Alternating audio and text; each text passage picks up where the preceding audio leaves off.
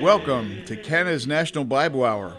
This is Brian Albrecht, your host and president of Mission. Today our text is taken from Psalm 51, verse 1, which says, "Have mercy upon me, O God, according to thy loving kindness, according unto the multitude of thy tender mercies, blot out my transgressions." My goodness, what a good verse this is. We're asking the Lord to have mercy upon us, and of course, without the Lord's mercy, where will we be? We deserve hell, we deserve to pay for our own sins, and yet because the Lord Jesus came and died for our sins on the cross, our sins are blotted out as we put our faith and trust in Him. As we confess our sins, He's faithful and just to forgive us our sins and to cleanse us from all unrighteousness. So His mercies are upon us, and He does love us, and He does care for us, and He does meet our needs, and He does have a tender mercy, and He does blot out our transgressions. What a great God we have. It's so wonderful to be free of our sins so that we can live a righteous life, so that we can commune with the God who loves us. We can come into His presence with thanksgiving and into His courts with praise, and we can sense His presence and His blessing upon our lives. What a great opportunity we have to follow and to live with the Lord Jesus.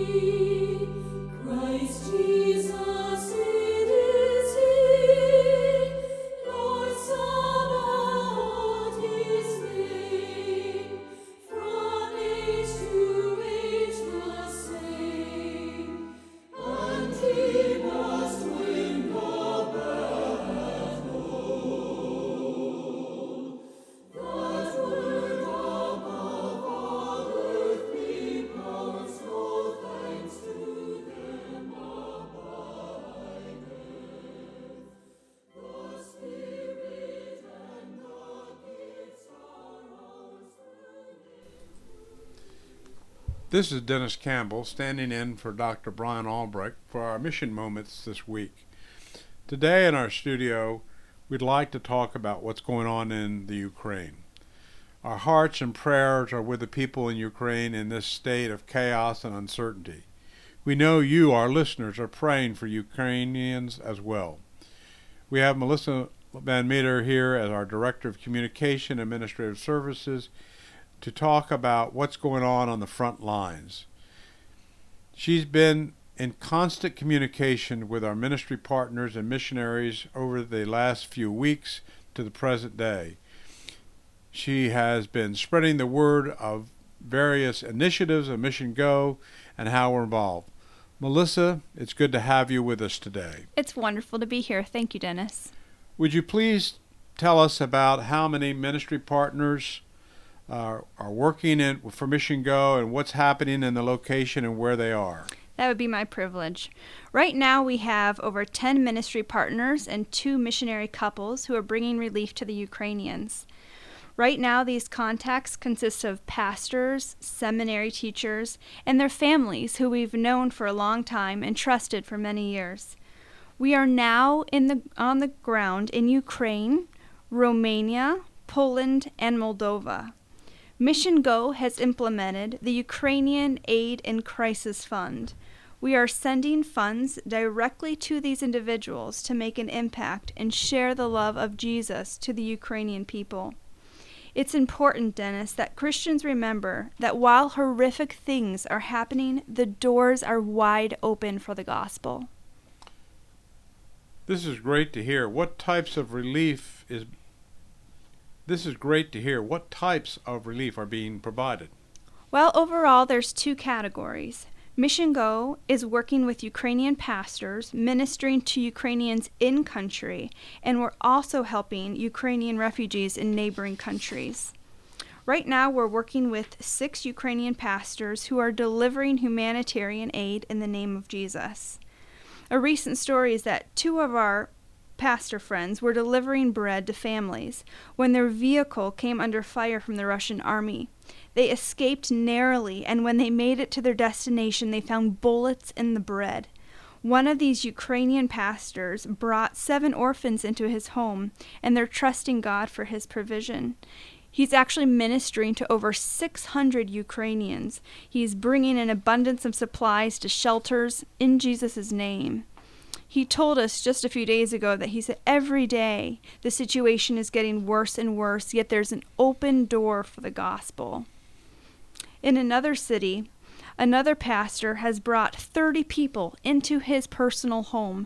He has a wood-burning stove and fireplace, and right now they're keeping people warm, but there's no electricity or no natural gas for heat.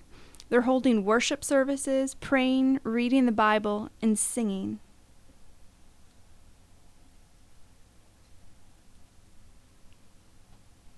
You have another paragraph there. I guess again. Okay.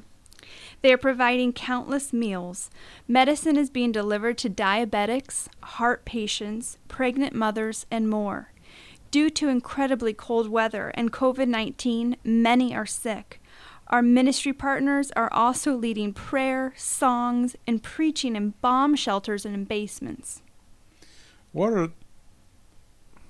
Are there specific ministry stories from the pastors or missionaries you can share with us? Oh yes, there are many.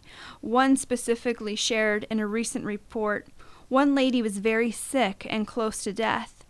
He says, "We went to 4 pharmacies with the hope to buy some medicine for her. To go to a pharmacy now means to stand in line for 6 hours every time. So we asked people to be in different lines to buy the necessary medicine. The right medicine was found, and she's getting better." He said that life is hard now. 2 other men who are pastors and teachers are coming to the aid of seminary students and their congregations, along with taking the countless opportunities that the Lord gives to share Jesus with unbelievers through humanitarian aid. Thank you, Melissa. I'd like to have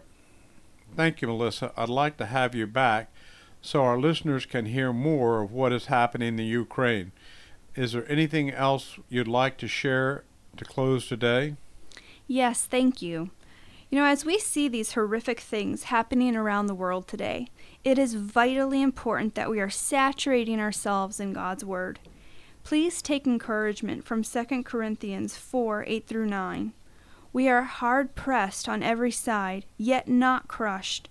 We are perplexed, yet not in despair, persecuted, but not forsaken, struck down, but not destroyed. Thank you for letting me share today, Dennis. Thank you. It's good to hear what the Lord is doing. Please continue praying for the Ukrainians and those ministries who are being so faithful. Please continue to pray for Ukrainians and those ministering faithfully. If the Lord lays it on your heart to give today, please visit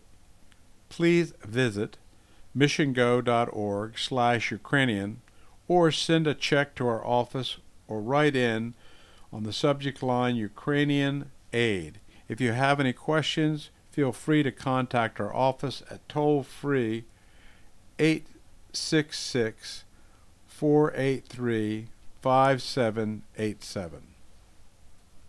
Thank you so much for listening to Canada's National Bible Hour. As you're aware, this is a listener-supported program, and we cannot continue to be on the air without the support of our faithful listeners and those who pray for us often. This month we're offering a wonderful booklet entitled Prayer. I've read a lot of books on prayer over my lifetime, and this pamphlet, I believe, is the best thing that I've seen on the subject. It covers so many different things. It covers the idea of the basics of how to pray, but more than that, it talks about, does God hear all our prayers? Why is prayer important? What about unanswered prayers? What about when God says no? There are three things we need to know before we pray: is that God cares for us, that God hears our prayers, and that you can pray with confidence. And I think this pamphlet will help you pray in confidence. I found myself, as I was reading through this booklet, because it has over 100 prayer references, I was praying constantly because there were areas of my life that I've not been praying for or with or to. And it really encouraged me to pray in a much broader spectrum than I have in the past, and I highly recommend this to you. Please write into our broadcast with the request to get the booklet on prayer. To order your copy, please write to Canada's National Bible Hour, Box 1210, St. Catharines, Ontario, L2R 7A7, or in the United States at Box 2010, Buffalo, New York, 14231. I'm sure you'll be happy if you write in to get this booklet. It'll be a great blessing to you. Today's message is from the Honorable Ernest C. Manning, and his sermon is entitled, Faith Once Delivered.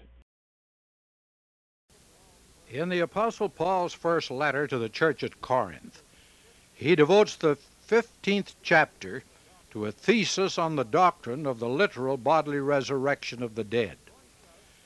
He points out that the validity of the doctrine stands or falls on the accuracy of the claim that Jesus Christ died for our sins according to the Scriptures, and that he was buried, and that he rose again the third day according to the Scriptures. The doctrine of the literal bodily resurrection of Jesus Christ is the subject we want to address today as we continue the series of talks entitled, The Faith Which Was Once Delivered Unto the Saints. Thus far we've discussed the verbal inspiration and divine preservation of the infallible and inerrant Scriptures, the deity and sovereign lordship of Jesus Christ, and in our last talk, the vicarious blood atonement which Christ made to make possible the remission of our sins. Without shedding of blood is no remission, is God's clear and emphatic assertion. That's why our salvation required the shedding of Christ's blood as the Lamb of God who taketh away the sin of the world. Beware of anyone or any religion that tells you that you can obtain the forgiveness of sins and the gift of eternal life apart from the atoning efficacy of Christ's blood shed for your sins when he died in your place on the cross. Recognize also that after you receive Christ as your Savior and receive forgiveness through him, you are still dependent on the cleansing power of his shed blood to keep you free from sin's defilement day by day. There is solid scriptural basis for the old hymn that Arthur Querngasser sang for us a few minutes ago. Through the blood of the cross I am redeemed from sin, but to be free from dross, Lord, I would enter in, deeper yet into the crimson flood, deeper yet under the sheltering blood. Now we turn our attention to what is the foundation stone on which the redemptive work of Jesus Christ rests. It therefore is also the foundation stone on which Christianity rests.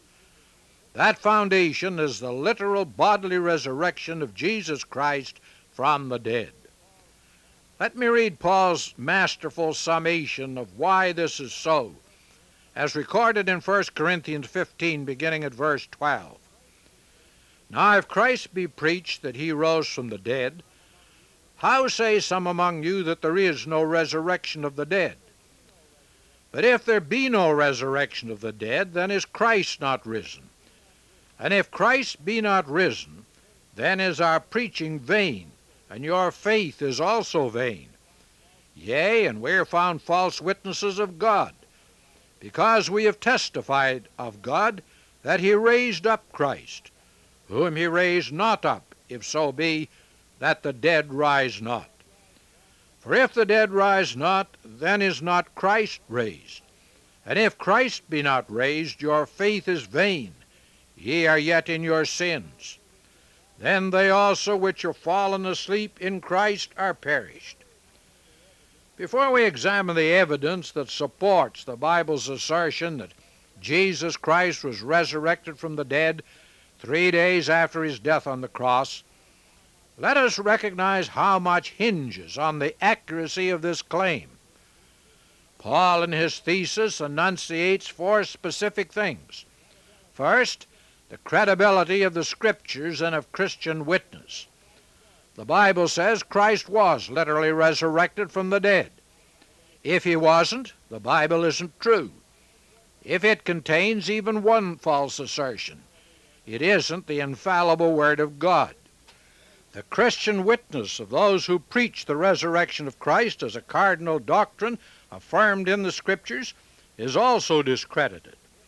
Paul says, if Christ be not risen, then is our preaching vain.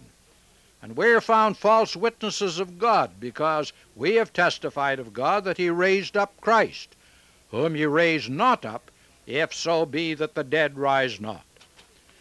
2. If Christ was not resurrected, his deity is called into question.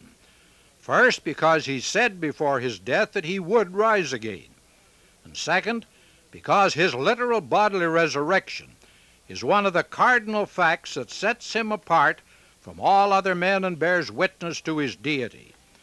There have been many great religious leaders and teachers. Some of them were founders of great religions whose members and adherents number in the millions. But they're all dead.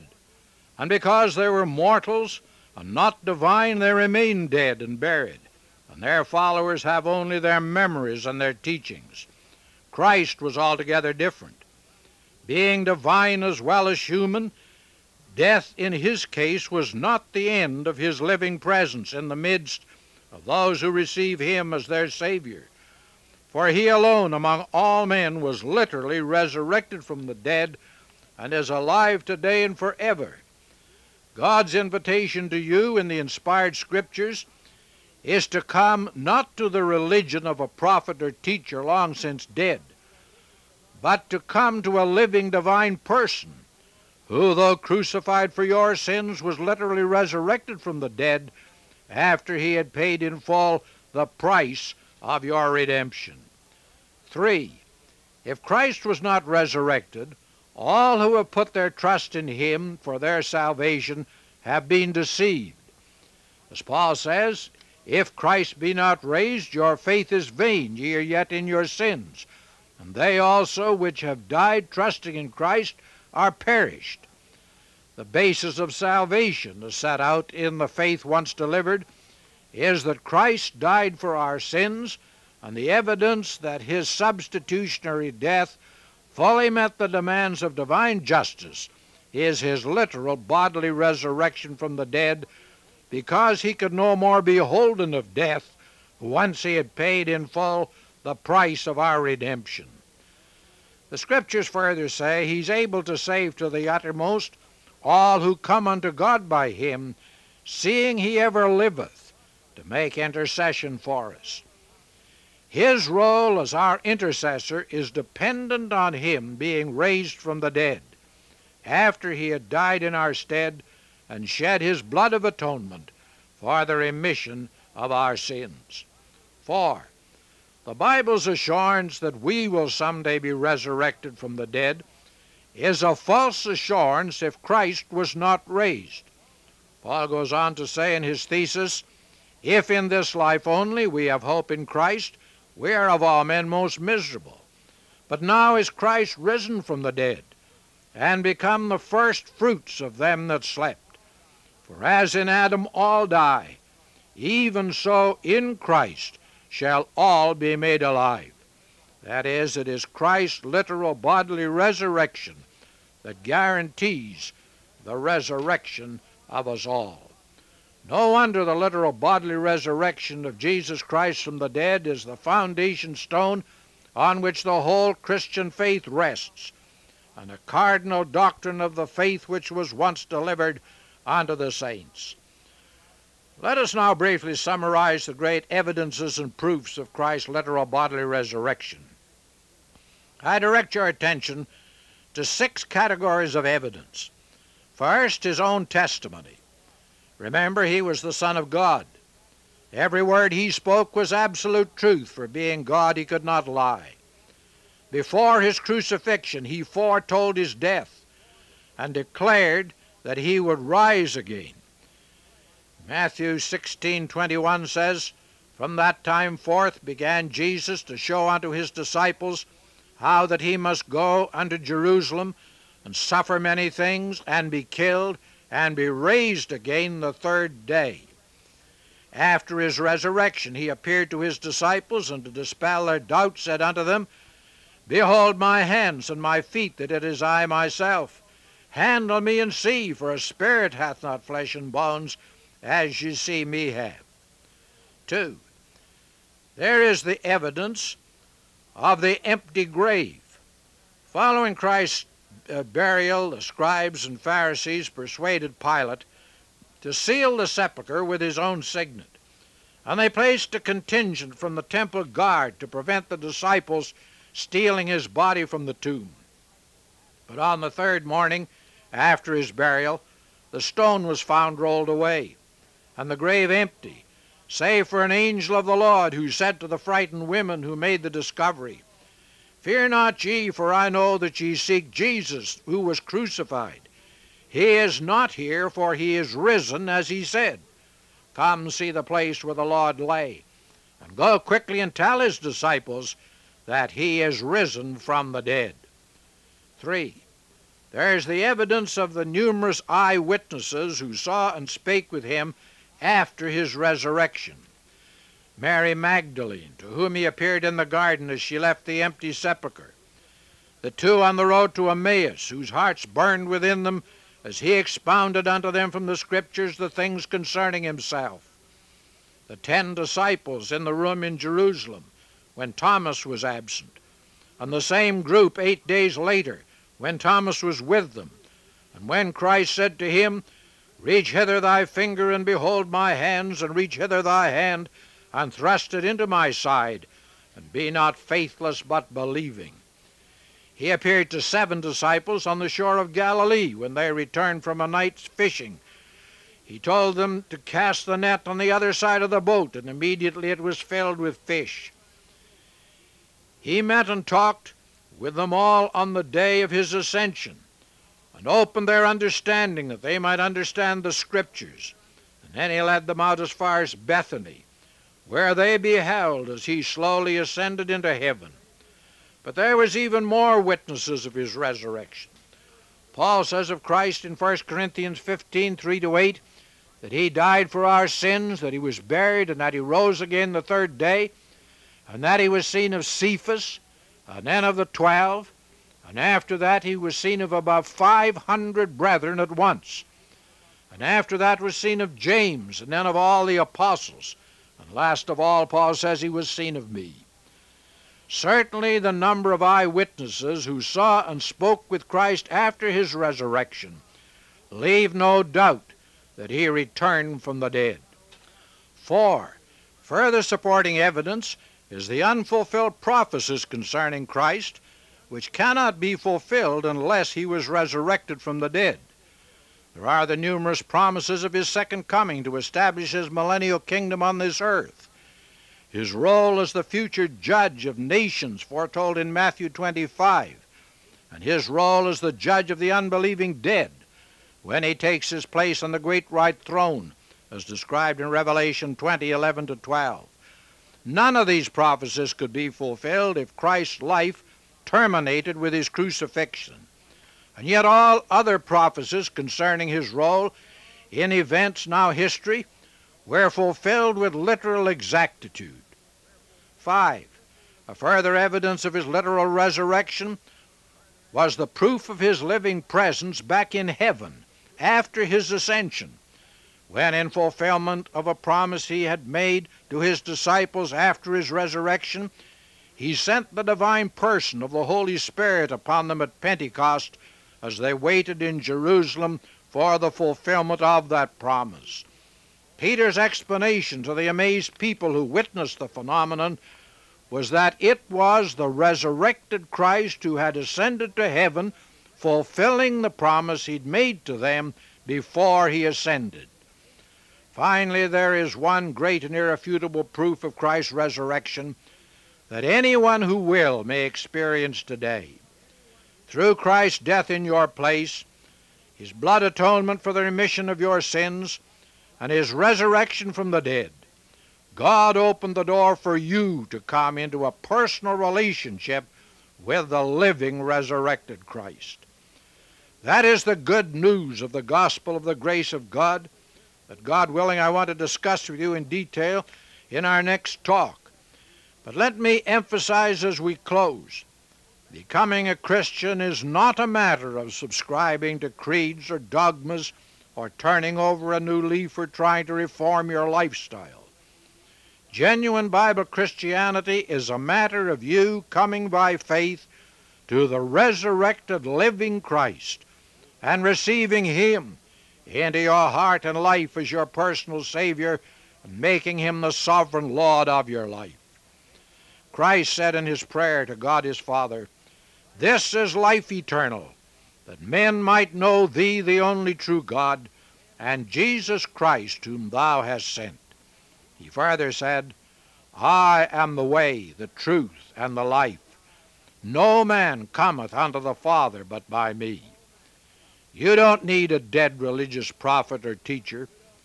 You need a living Savior, able to save to the uttermost all who come unto God by him, seeing he ever liveth to make intercession for them.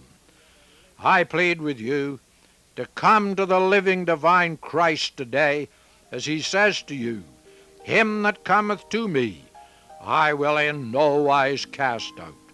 Have you opened your heart and life to him and invited him in to be your Savior and Lord? If not, will you do so today? I trust that the message you just heard will be a great blessing to you this next week. We are so thankful for your continuing listening and encouragement in this ministry.